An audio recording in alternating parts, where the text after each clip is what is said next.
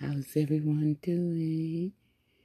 It's December 26, 2021, right about 4 p.m., 4:02 p.m. on December 26, 2021, and we're going to listen to this Sunday show by Chuck Todd, Meet the Press. He interviews Nikole Hannah-Jones, professor and author of the book 1619 Project. It's about a 17-minute and change interview. Enjoy. When the 1619 Project was published by the New York Times, it became an object of both admiration and criticism. The series of essays was named for when African slaves were first taken to these shores, and it places slavery and its legacy at the center of American history. Journalist Nikole Hannah-Jones won a Pulitzer Prize for the project, but also came under criticism for suggesting that the American Revolution itself was fought to preserve slavery. Few people have spent more time researching, thinking, and writing about race in America than Nikole Hannah-Jones, and she joins me now. Nikole, welcome to Meet the Press. Hi, thanks for having me. Let me just start with this. Describe in your own words what the 1619 Project is and its mission. The 1619 Project is a book now. It began as a magazine and a special section of the New York Times. And what it is it marks the advent of African slavery in the original 13 colonies. So 1619 is the year the first Africans were sold into slavery in Virginia. And what the project argues through a series of essays is that very little about American life today has been left untouched by the legacy of slavery and the anti-Blackness that developed in order to justify it. So it is trying to place the slavery as an institution, which is one of the oldest institutions in America, really at the center of the story that we tell ourselves about our country, and to explain so much about American life through that lens. Before I get into some of the larger back and debate about this, the specific on the American Revolution, you have since pulled back on asserting that. What has made you pull back? I wouldn't say that we pulled back. And in fact, if you read the expanded essay that is now in the book, you'll see that we strengthen the case about the role of slavery in the American Revolution. What we did do with the original text was clarify. So the original sentence said, one of the primary reasons that the colonists decided to declare their independence from Great Britain was to preserve slavery. And what we added were two words, sum up. So now it reads, one of the primary reasons that some of the colonists decided to declare their independence from Great Britain was to preserve slavery. So it was just clarifying that we clearly didn't mean all colonists and all colonies, but the case is pretty clear if you look at the scholarship that in Virginia and South Carolina, that protecting slavery was a reason to join a revolution that was started in the northern colonies, but that many southern colonists didn't actually think involved them or needed to. And I guess that's where there is a debate among historians who say, well, wait a minute, look, this became a coalition of whatever it took to go against the Brits, and the same north-south split that essentially has defined this country even today was there at the American Revolution. You accept that part of it, that the Northerners weren't fighting the revolution to keep slavery. Perhaps some of the southern states used it as a rationale. Absolutely. And that's what the argument is. It's not saying that in all 13 colonies and all colonists, but certainly Virginians, where at that time nearly half of the population was enslaved, where Lord Dunmore threatened to unleash the enslaved against the colonists if they didn't end their revolutionary efforts, that preserving slavery became a major reason for those reluctant colonists to join the revolution. But Virginia, of course, is one of the most important colonies in the American Revolution. Virginians write our founding documents. A Virginian wrote our Declaration, our Constitution, our Bill of Rights, our first president. So, yes, there always has been this North-South divide based on the level of dependence that the colonies had on the institution of slavery.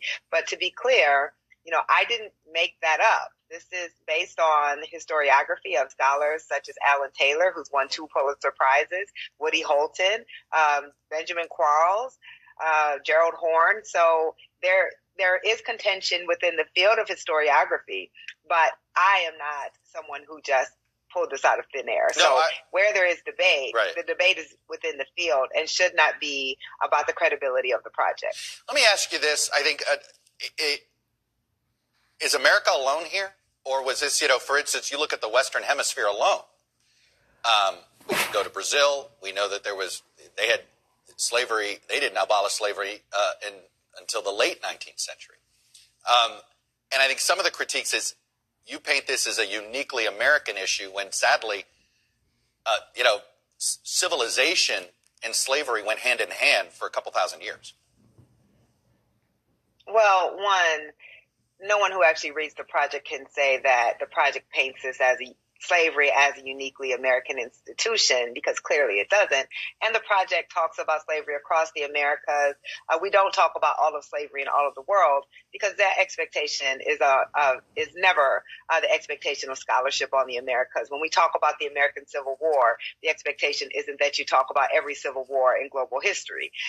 So I don't understand why that's an argument when we talk about American slavery. The truth is, though, that chattel slavery, racialized chattel slavery, was unique to the Americas, that a system that transported 13 million people across the Atlantic Ocean and held them in perpetual bondage for more than 250 years, that was racialized, and where people were turned into commodities that could be bought and sold and traded and had no rights or privileges within the country, and that this happened in a country that was founded on ideas of individual liberty.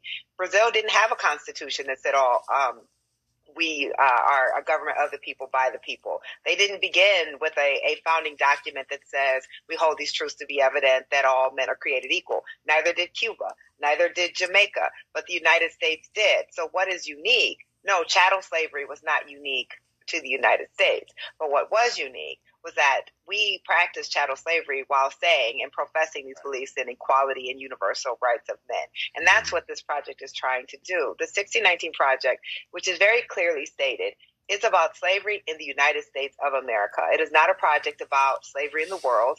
It is not a project about slavery. It is a project about how does the impact of a country founded on ideals of freedom that engages in chattel slavery, that, by the way, was third to the last of all the countries in the Americas to abolish slavery, and the only one besides Haiti, where enslaved people rose up and overthrew their masters, that required a war to abolish slavery. We are unique in that way, and this is a project looking at the unique impact that slavery has had on the United States. Look, I think the most healthy part of this project is that it has sparked debate. That's the whole point, and there's nothing healthier than when historians get together. And yes, and if you think about it over time, lots of our historical understandings have changed because there's been new scholarship, because there's been new education. So let me ask you this. Did you intend for the 1619 Project to become public school curriculum, or did you intend it to start a debate to improve the curriculum of how we teach American history? Well, when I first pitched the project, I simply pitched it as a work of journalism, which it is. I mean, I'm a journalist at the New York Times, and I pitched a project to run as a piece of journalism in the New York Times. Now, some months in, as we were working on the project, we began to talk about that this could be a great learning tool for students. Particularly, we were thinking about the broadsheet that ran in partnership with the National Museum of African American History and Culture that teaches slavery through objects found in that museum. Now, the New York Times has an education division. The New York Times regularly turns its journalism into curriculum, as does the Pulitzer Center, who we ultimately partnered with. They are constantly turning works of journalism into curriculum. It's only become controversial because people have decided to make the 1619 Project controversial. But this is something very normal. Many newspapers discount their newspapers to get journalism into schools.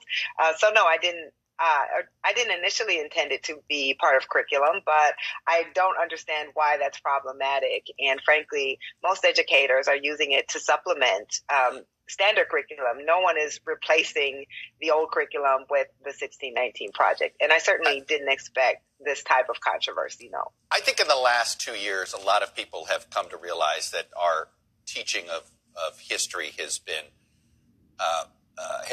incomplete, to be generous, particularly on, I would say, whether it's Reconstruction. I mean, we sort of talk about glossing over that, or specifically think about the Tulsa Massacre and how so many people have said, I didn't get taught that. I grew up in Miami, Florida. I didn't get taught about Axe Handle Sunday in Jacksonville. When you look at our public schools, 8 in 10 public school teachers are white, yet half of the public school students are students of color. How do we improve that aspect of education in America? So I don't think that, we should definitely have more Black and Latino educators because that is what our country looks like. But I don't think you have to be Black or Latino in order to teach a more accurate history. The problem is that our teacher preparation programs are not equipping educators with the knowledge that they need to teach this history better. When you look at the survey by Teaching Tolerance, they found that about half or slightly more than half of American educators say they don't feel equipped to teach about slavery, and they really struggle to teach about slavery. It's kind of ironic that we're seeing these bills being passed, these anti-history laws, to make it more difficult to teach about slavery and racism and our country's long history of racism, when in fact we have educators who are struggling the opposite way. They're holding mock slave auctions in their classrooms. They're having students do assignments where they have to list the pros and cons of slavery because they really don't know how to teach this very well. And that's because as a country, we have not honestly grappled with the truth about our history. And the history we learn is often about nationalism and patriotism, right, but not about telling Where should that come from? Truth. I've thought about this, and I know that if government says this is our history, people are going to say, I'm not letting government historians decide what our history is. This seems to be a real challenge in an open society, is how do we get agreement on this, especially when, parents want to have a Virginia governor's race was arguably decided on the strength of how influential should parents be on curriculum. How do we do this? Well, I would say the governor's race in Virginia was decided based on the success of a right-wing propaganda campaign that told white parents that they needed to fight against their children being indoctrinated as being called racist. But that was a propaganda campaign. And there are a lot of Black parents in Virginia. There are a lot of Latino parents in Virginia, and they were not being featured in that coverage. And what they wanted for their kids' education, which is more teaching about race, more teaching about the history of racism, seem to have fallen on deaf ears. So I think we should frame that question properly. And I don't really understand this idea that parents should decide what's being taught. I'm not a professional educator. I don't have a degree in social studies or science. We send our children to school because we want them to be taught by people who have an expertise in the subject area. And that is not my job. When the governor or the candidate said that he didn't think parents should be deciding what's being taught in school, he was panned for that. But that's just the fact. This is why we send our children to school and don't homeschool, because these are the professional educators who have the expertise to teach social studies, to teach history, to teach science, to teach literature. And I think we should leave that to the educators. Yes, you should have some say. But school is not about simply confirming our worldview. Schools should teach us to question. They should teach us how to think, not what to think. At what age? And I wouldn't want my child. Is there an age restriction in your mind? To a school. There's this about teaching what? Teaching sort of when it comes to teaching our past. There's this, and I think it's just coming basically through a racial lens. But there's this, parents are saying, "Hey, don't make my kid feel guilty," and I know a parent of color is going, "What are you talking about? I've got to teach reality." When do you do it, and how do you do it? Well, I think you should just think a little bit about your framing. You said parents, and then you said parents of color. So the right. White parents and parents of color. Right. White parents point. Yeah. are not representing. As a matter of fact, white parents are representing fewer than half of all public school parents. Right. And yet they have an outsized voice in this debate. I have a child who, just by watching the news when she was 8 years old, she saw Laquan McDonald, a teenager in Chicago, get shot 16 times by police on CBS in the morning show. And she asked me, why did they kill that boy? So I can't wait to have these conversations with my child. And I don't think that we should be asking what is the appropriate age. I think we should be asking what are the appropriate conversations at that age. But our children are being raised in a racialized society. They are noticing things. They have questions. And I don't think teaching an accurate rendering of history is about making white children feel guilty. I don't know an educator. I've been covering education for 2 decades. I've never seen a teacher of any race tell a white child, you are responsible for what happened in the past. I just don't think that that's happening. And even all of the people who have claimed that that has happened have not been able to produce a shred of evidence that that's true. I think some students who are white probably walk away from some of these lessons feeling very uncomfortable. As we should. We should be uncomfortable with the hard parts of our past. And a master educator knows how to give those lessons without making students internalize this feelings of racism. At the end of the day, this politicizing of this, it's clearly been weaponized. You've described it, I think, pretty well on the weaponization of it. Do you think simply time will get us past this? How can we get over this hump? I don't know, honestly. I'm quite concerned about what's happening in our country because, as you know, my project, which is a work of journalism by the New York Times, is banned by name in Georgia, Florida, in Texas. There are efforts to ban the teaching of this history in Oklahoma and South Dakota, in Tennessee. And when we think about what type of society bans books or bans ideas, that is not a free and tolerant democratic society. That is a society that is veering towards authoritarianism. So unless people who believe in free speech, who believe in our children being intellectually challenged, begin to get organized and speak up, I think we're going into a dark age of repression and suppression of the truth. Really, these laws are paving the way for the taking of other political rights, like voting rights, like women's reproductive rights, like rights for LGBTQ people. So we're going to have to decide what kind of country we want to be. Nikole Hannah-Jones, the New York Times. Really appreciate you coming on and sharing your perspective with us. Thanks for this. Thank you. For a little history quiz. What famous American gave a speech decrying how black citizens live on an island of poverty in the midst of a vast ocean of material prosperity and of the tranquilizing drug of gradualism? Answer, it was Dr. Martin Luther King Jr. And he said it in his famous I Have a Dream speech.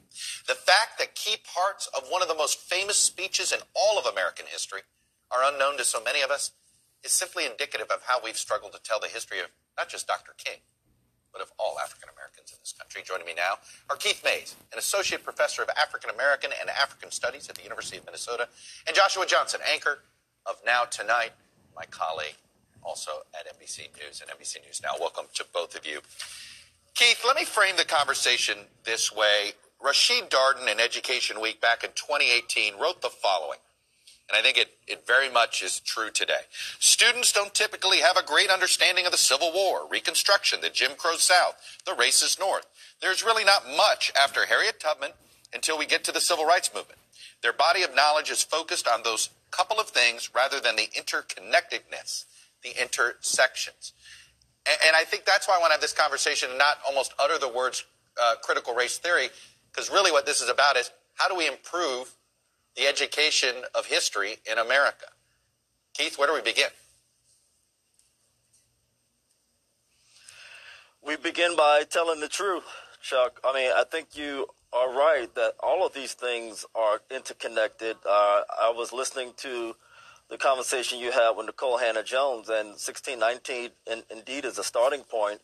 But we have to talk about the black colonial American experience, or the experience of people of color pre-American Revolutionary War, but also, what was going on in the new national period of the turn of the 18th century, leading up to the 19th century and the Civil War, abolition, Reconstruction, the post-Reconstruction period, progressivism. I think that in many ways, Chuck, I think we have missed an opportunity to understand what that through line has been from the very beginning, whether it's 1619 when the first 20 Africans were brought here, or 1607 when white people came here, all the way up to 2021. I mean, I think that there is something that is important for us to understand as we connect the dots throughout all of the centuries that this country has been the United States, even the colonial period. Joshua, we also have this other pattern when we do teach parts of African American histories. We fight it. Just think about the Dr. King holiday. Then when it's accepted, it gets watered down. Think about how I opened this segment, about how few people actually know all of the contents and substance of the I Have a Dream speech. How do we get out of that trap? Well, I think first we have to decide how much you need to know and when. I mean, there's a reason that we think carefully about the way that we write stories for the news. We don't tell you everything all at once. We have to figure out what to tell you first and then what to tell you next based on where you are and what you probably already know of the story. I mean, there was a documentary that just came out about the creation of Sesame Street. And one of the first things they did before they created the series was they did research with small children to see what they were already watching. And they used the impact of existing commercial television to build a program that would take children as they were and educate them in line with what they were already exposed to. I think that might be one of the missing pieces. It's not just what we need to tell people, but how we need to listen, how we need to receive where America is now and work with the nation we have to build a nation we want. I mean, in Antonia Hilton's piece earlier, you heard that state lawmaker from Texas talking about not wanting white children to be taught that they're superior just because they're white and that black children are inferior just because they're black. That is a huge win. Think about what that means. In the context of the history of this country, having a white person say they don't want their white children taught that's something you can build on, even if that's a person who's like, critical race theory scares me. Okay, fine. We'll get to that later. Where are you now? I think we don't have a clear understanding of what America is ready to discuss now, because that's a need we can meet today. Keith, one of the things I've thought about is, it was 1975 that the president then, Gerald Ford, essentially declared February Black History Month. And it has served as a tool for educators to at least begin some teaching of African American history. There's a part of me that thinks if President Biden, if we didn't have that, and President Biden declared it today, we'd be having a very polarizing conversation about it. Absolutely right, Chuck. Because, the extension of Black History Month from Negro History Week, the great Carter G. Woodson created that back in the 1920s, and it really flourished in the 1930s and 40s. That was the way that we actually taught black history in public schools for many decades, this week of celebration. And what Carter G. Woodson envisioned was this thing that scholars call contributionism. What is the black contribution to science and business and education? And that was a kind of a easy, fluffy history to place the black contribution side by side with whites. But the civil rights movement did something very important. It demanded that black history is not embraced just in 1 week of February, but we want to actually begin to talk about what it means to be black all year round. And so it's really the American bicentennial moment in 1976, Chuck, that opens up the calendar to extend that week into 3 additional weeks into 1 whole month. But I have to say that black history is still ossified and frozen in time in that 1 month in the calendar year. And then once February 28th or 29th, depending on the year, once that goes, we are back to really not talking about black history and the concerns of African Americans and their the things that they care about, whether it's social justice movements or what have you, we don't revisit it again until the next year. So this perennializing, this annualizing of Black history that's been around since the early days of Carter G. Woodson, we have not really moved beyond that, even in 2021. And that feels like, Joshua, how this debate opened up, is that there are educators who are trying to say, it isn't a month. This is American history. Good, bad, ugly, American history. And it seems that this is where the pushback comes in. Look, I'm a cynic. This feels like it's almost all being done for political gain short term. I'm an optimist. I think over time we'll get better at this, but I guess the question is, how long is it going to take? I think it's happening. I mean, there's another piece of the equation that we can't forget, and that's young people themselves. This debate about talking about race is over.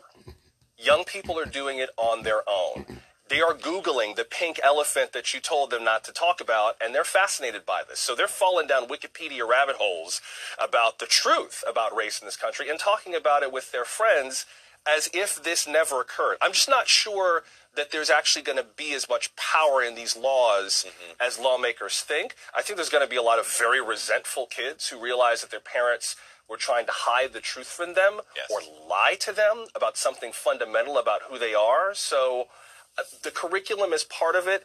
Young people aren't dumb. They know that if you don't want them to know this, there must be something important there, and they might well Google it behind your back. In fact, I think they already are. As with two teenagers in my house, trust me, I'm well aware of that fact. Anyway, exactly. Keith Mays, Joshua Johnson, I hope you've both had wonderful New Year's and a wonderful New Year and have had a Merry Christmas. Thank you both for coming on.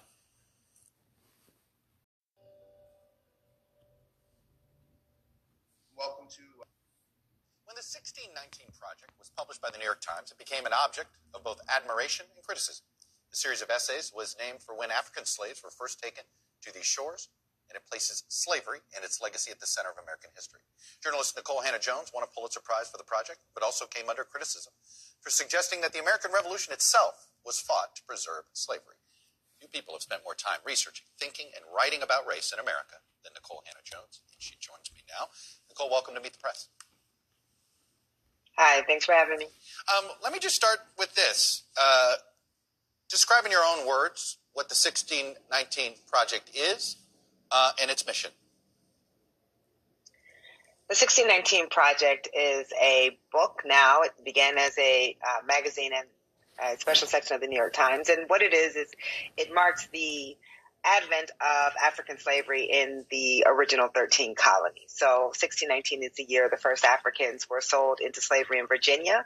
And what the project argues through a series of essays is that very little about American life today has been left untouched by the legacy of slavery and the anti-Blackness that developed in order to justify it. So it is trying to place slavery as an institution, which is one of the oldest institutions in America, really at the center of the story that we tell ourselves about our country, and to explain so much about American life through that lens. Before I get into some of the larger back and debate about this, the specific on the American Revolution, you have since pulled back on asserting that. What has made you pull back? I wouldn't say that we pulled back. And in fact, if you read the expanded essay that is now in the book, you'll see that we strengthen the case about the role of slavery in the American Revolution. What we did do with the original text was clarify. So the original sentence said one of the primary reasons that the colonists decided to declare their independence from Great Britain was to preserve slavery.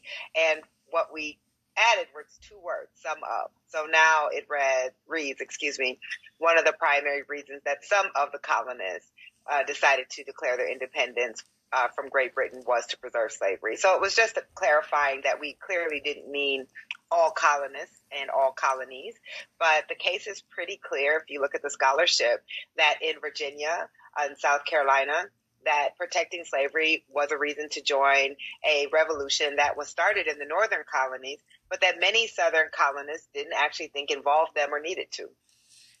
And I guess that's where there is a debate among historians who say, well, wait a minute, look, this became a coalition of whatever it took to go against the Brits, and the same North-South split that essentially has defined this country even today was there at the American Revolution.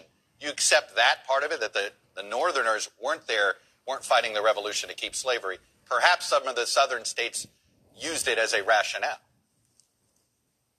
Absolutely. And that's what the argument is. It's not saying that in all 13 colonies and all colonists, but certainly Virginians, where at that time nearly half of the population was enslaved, where Lord Dunmore threatened to unleash the enslaved against the colonists if they didn't end their revolutionary efforts, that preserving slavery became a major reason for those reluctant colonists to join the revolution. But Virginia, of course, is one of the most important colonies in the American Revolution. Virginians write our founding documents. A Virginian wrote our Declaration, our Constitution, our Bill of Rights, our first president. So, yes, there always has been this North-South divide based on the level of dependence that the colonies had on the institution of slavery. But to be clear, I didn't make that up. This is based on historiography of scholars such as Alan Taylor, who's won 2 Pulitzer Prizes, Woody Holton, Benjamin Quarles, Gerald Horne. So there is contention within the field of historiography, but I am not someone who just pulled this out of thin air. No, so where there is debate, right. The debate is within the field and should not be about the credibility of the project. Let me ask you this. I think, is America alone here? Or was this, for instance, you look at the Western Hemisphere alone.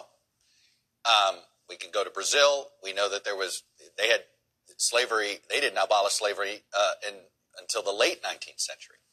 And I think some of the critiques is you paint this as a uniquely American issue when sadly, civilization and slavery went hand in hand for a couple thousand years. Well, no one who actually reads the project can say that the project paints this as slavery as a uniquely American institution, because clearly it doesn't. And the project talks about slavery across the Americas. We don't talk about all of slavery in all of the world, because that expectation is never the expectation of scholarship on the Americas. When we talk about the American Civil War, the expectation isn't that you talk about every civil war in global history. So I don't understand why that's an argument when we talk about American slavery. The truth is, though, that chattel slavery, racialized chattel slavery, was unique to the Americas, that a system that transported 13 million people across the Atlantic Ocean and held them in perpetual bondage for more than 250 years, that was racialized, and where people were turned into commodities that could be bought and sold and traded and had no rights or privileges within the country, and that this happened in a country that was founded on ideas of individual liberty.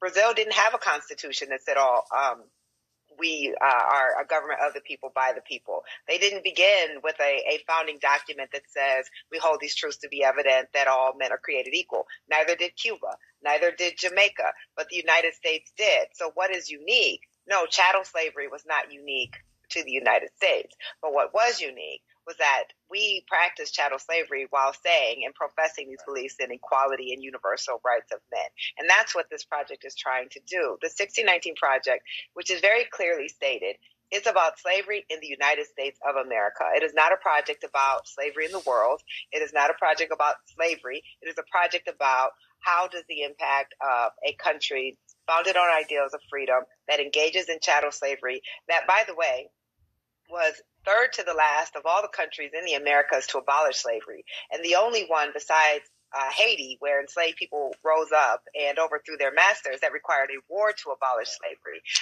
We are unique in that way, and this is a project looking at the unique impact that slavery has had on the United States. Look, I think the most healthy part of this project is that it has sparked debate. That's the whole point, and there's nothing healthier than when historians get together. And yes, and if you think about it over time, lots of our historical understandings have changed because there's been new scholarship, because there's been new education. So let me ask you this. Did you intend for the 1619 Project to become public school curriculum, or did you intend it to start a debate to improve the curriculum of how we teach American history? Well, when I first pitched the project, I simply pitched it as a work of journalism, which It is. I mean, I'm a journalist at the New York Times, and I pitched a project to run as a piece of journalism in the New York Times. Now, some months in, as we were working on the project, we began to talk about that this could be a great learning tool for students. Particularly, we were thinking about the broadsheet that ran in partnership with the National Museum of African American History and Culture that talks about teaches slavery through objects found in that museum. Now, the New York Times has an education division. The New York Times regularly turns its journalism into curriculum, as does the Pulitzer Center, who we ultimately partnered with. They are constantly turning works of journalism into curriculum. It's only become controversial because people have decided to make the 1619 Project controversial. But this is something very normal. Many newspapers discount their newspapers to get journalism into schools. So no, I didn't initially intend it to be part of curriculum, but I don't understand why that's problematic. And frankly, most educators are using it to supplement standard curriculum. No one is replacing the old curriculum with the 1619 Project. And I certainly didn't expect this type of controversy, no. I think in the last 2 years, a lot of people have come to realize that our teaching of history has been incomplete, to be generous, particularly on, I would say, whether it's Reconstruction. I mean, we sort of talk about glossing over that, or specifically think about the Tulsa Massacre and how so many people have said, I didn't get taught that. I grew up in Miami, Florida. I didn't get taught about Axe Handle Sunday in Jacksonville. When you look at our public schools, 8 in 10 public school teachers are white, yet half of the public school students are students of color. How do we improve that aspect of education in America? So I don't think that, we should definitely have more Black and Latino educators because that is what our country looks like. But I don't think you have to be Black or Latino in order to teach a more accurate history. The problem is that our teacher preparation programs are not equipping educators with the knowledge that they need to teach this history better. When you look at the survey by Teaching Tolerance, they found that about half or slightly more than half of American educators say they don't feel equipped to teach about slavery, and they really struggle to teach about slavery. It's kind of ironic that we're seeing these bills being passed, these anti-history laws, to make it more difficult to teach about slavery and racism and our country's long history of racism, when in fact we have educators who are struggling the opposite way. They're holding mock slave auctions in their classrooms. They're having students do assignments where they have to list the pros and cons of slavery because they really don't know how to teach this very well. And that's because as a country, we have not honestly grappled with the truth about our history. And the history we learn is often about nationalism and patriotism, right, but not about telling Where should that come from? Truth. I've thought about this, and I know that if government says this is our history, people are going to say, I'm not letting government historians decide what our history is. This seems to be a real challenge in an open society, is how do we get agreement on this, especially when, parents want to have a Virginia governor's race was arguably decided on the strength of how influential should parents be on curriculum. How do we do this? Well, I would say the governor's race in Virginia was decided based on the success of a right-wing propaganda campaign that told white parents that they needed to fight against their children being indoctrinated as being called racist. But that was a propaganda campaign. And there are a lot of Black parents in Virginia. There are a lot of Latino parents in Virginia, and they were not being featured in that coverage. And what they wanted for their kids' education, which is more teaching about race, more teaching about the history of racism, seem to have fallen on deaf ears. So I think we should frame that question properly. And I don't really understand this idea that parents should decide what's being taught. I'm not a professional educator. I don't have a degree in social studies or science. We send our children to school because we want them to be taught by people who have expertise in the subject area. And that is not my job. When the governor or the candidate said that he didn't think parents should be deciding what's being taught in school, he was panned for that. But that's just the fact. This is why we send our children to school and don't homeschool, because these are the professional educators who have the expertise to teach social studies, to teach history, to teach science, to teach literature. And I think we should leave that to the educators. Yes, you should have some say. But school is not about simply confirming our worldview. Schools should teach us to question. They should teach us how to think, not what to think. At what age? And I wouldn't want my child. Is there an age restriction in your mind? To a school. You know, there's this about teaching what? Teaching sort of when it comes to teaching our past. You know, there's this, and I think it's just coming basically through a racial lens. But there's this, you know, parents are saying, "Hey, don't make my kid feel guilty," and you know, and I know a parent of color is going, "What are you talking about? You know, I've got to teach reality." When do you do it, and how do you do it? Well, I think you should just think a little bit about your framing. You said parents, and then you said parents of color. So the white parents and parents of color. White Fair parents point. Yeah. are not representing. As a matter of fact, white parents are representing fewer than half of all public school parents, and yet they have an outsized voice in this debate. I have a child who, just by watching the news when she was 8 years old, she saw Laquan McDonald, a teenager in Chicago, get shot 16 times by police on CBS in the morning show. And she asked me, why did they kill that boy? So I can't wait to have these conversations with my child. And I don't think that we should be asking what is the appropriate age. I think we should be asking what are the appropriate conversations at that age. But our children are being raised in a racialized society. They are noticing things. They have questions. And I don't think teaching an accurate rendering of history is about making white children feel guilty. I don't know an educator. I've been covering education for 2 decades. I've never seen a teacher of any race tell a white child, you are responsible for what happened in the past. I just don't think that that's happening. And even all of the people who have claimed that that has happened have not been able to produce a shred of evidence that that's true. I think some students who are white probably walk away from some of these lessons feeling very uncomfortable. As we should. We should be uncomfortable with the hard parts of our past. And a master educator knows how to give those lessons without making students internalize this feelings of racism. At the end of the day, this politicizing of this, it's clearly been weaponized. You've described it, I think, pretty well on the weaponization of it. Do you think simply time will get us past this? How can we get over this hump? I don't know, honestly. I'm quite concerned about what's happening in our country because, as you know, my project, which is a work of journalism by the New York Times, is banned by name in Georgia, Florida, in Texas. There are efforts to ban the teaching of this history in Oklahoma and South Dakota, in Tennessee.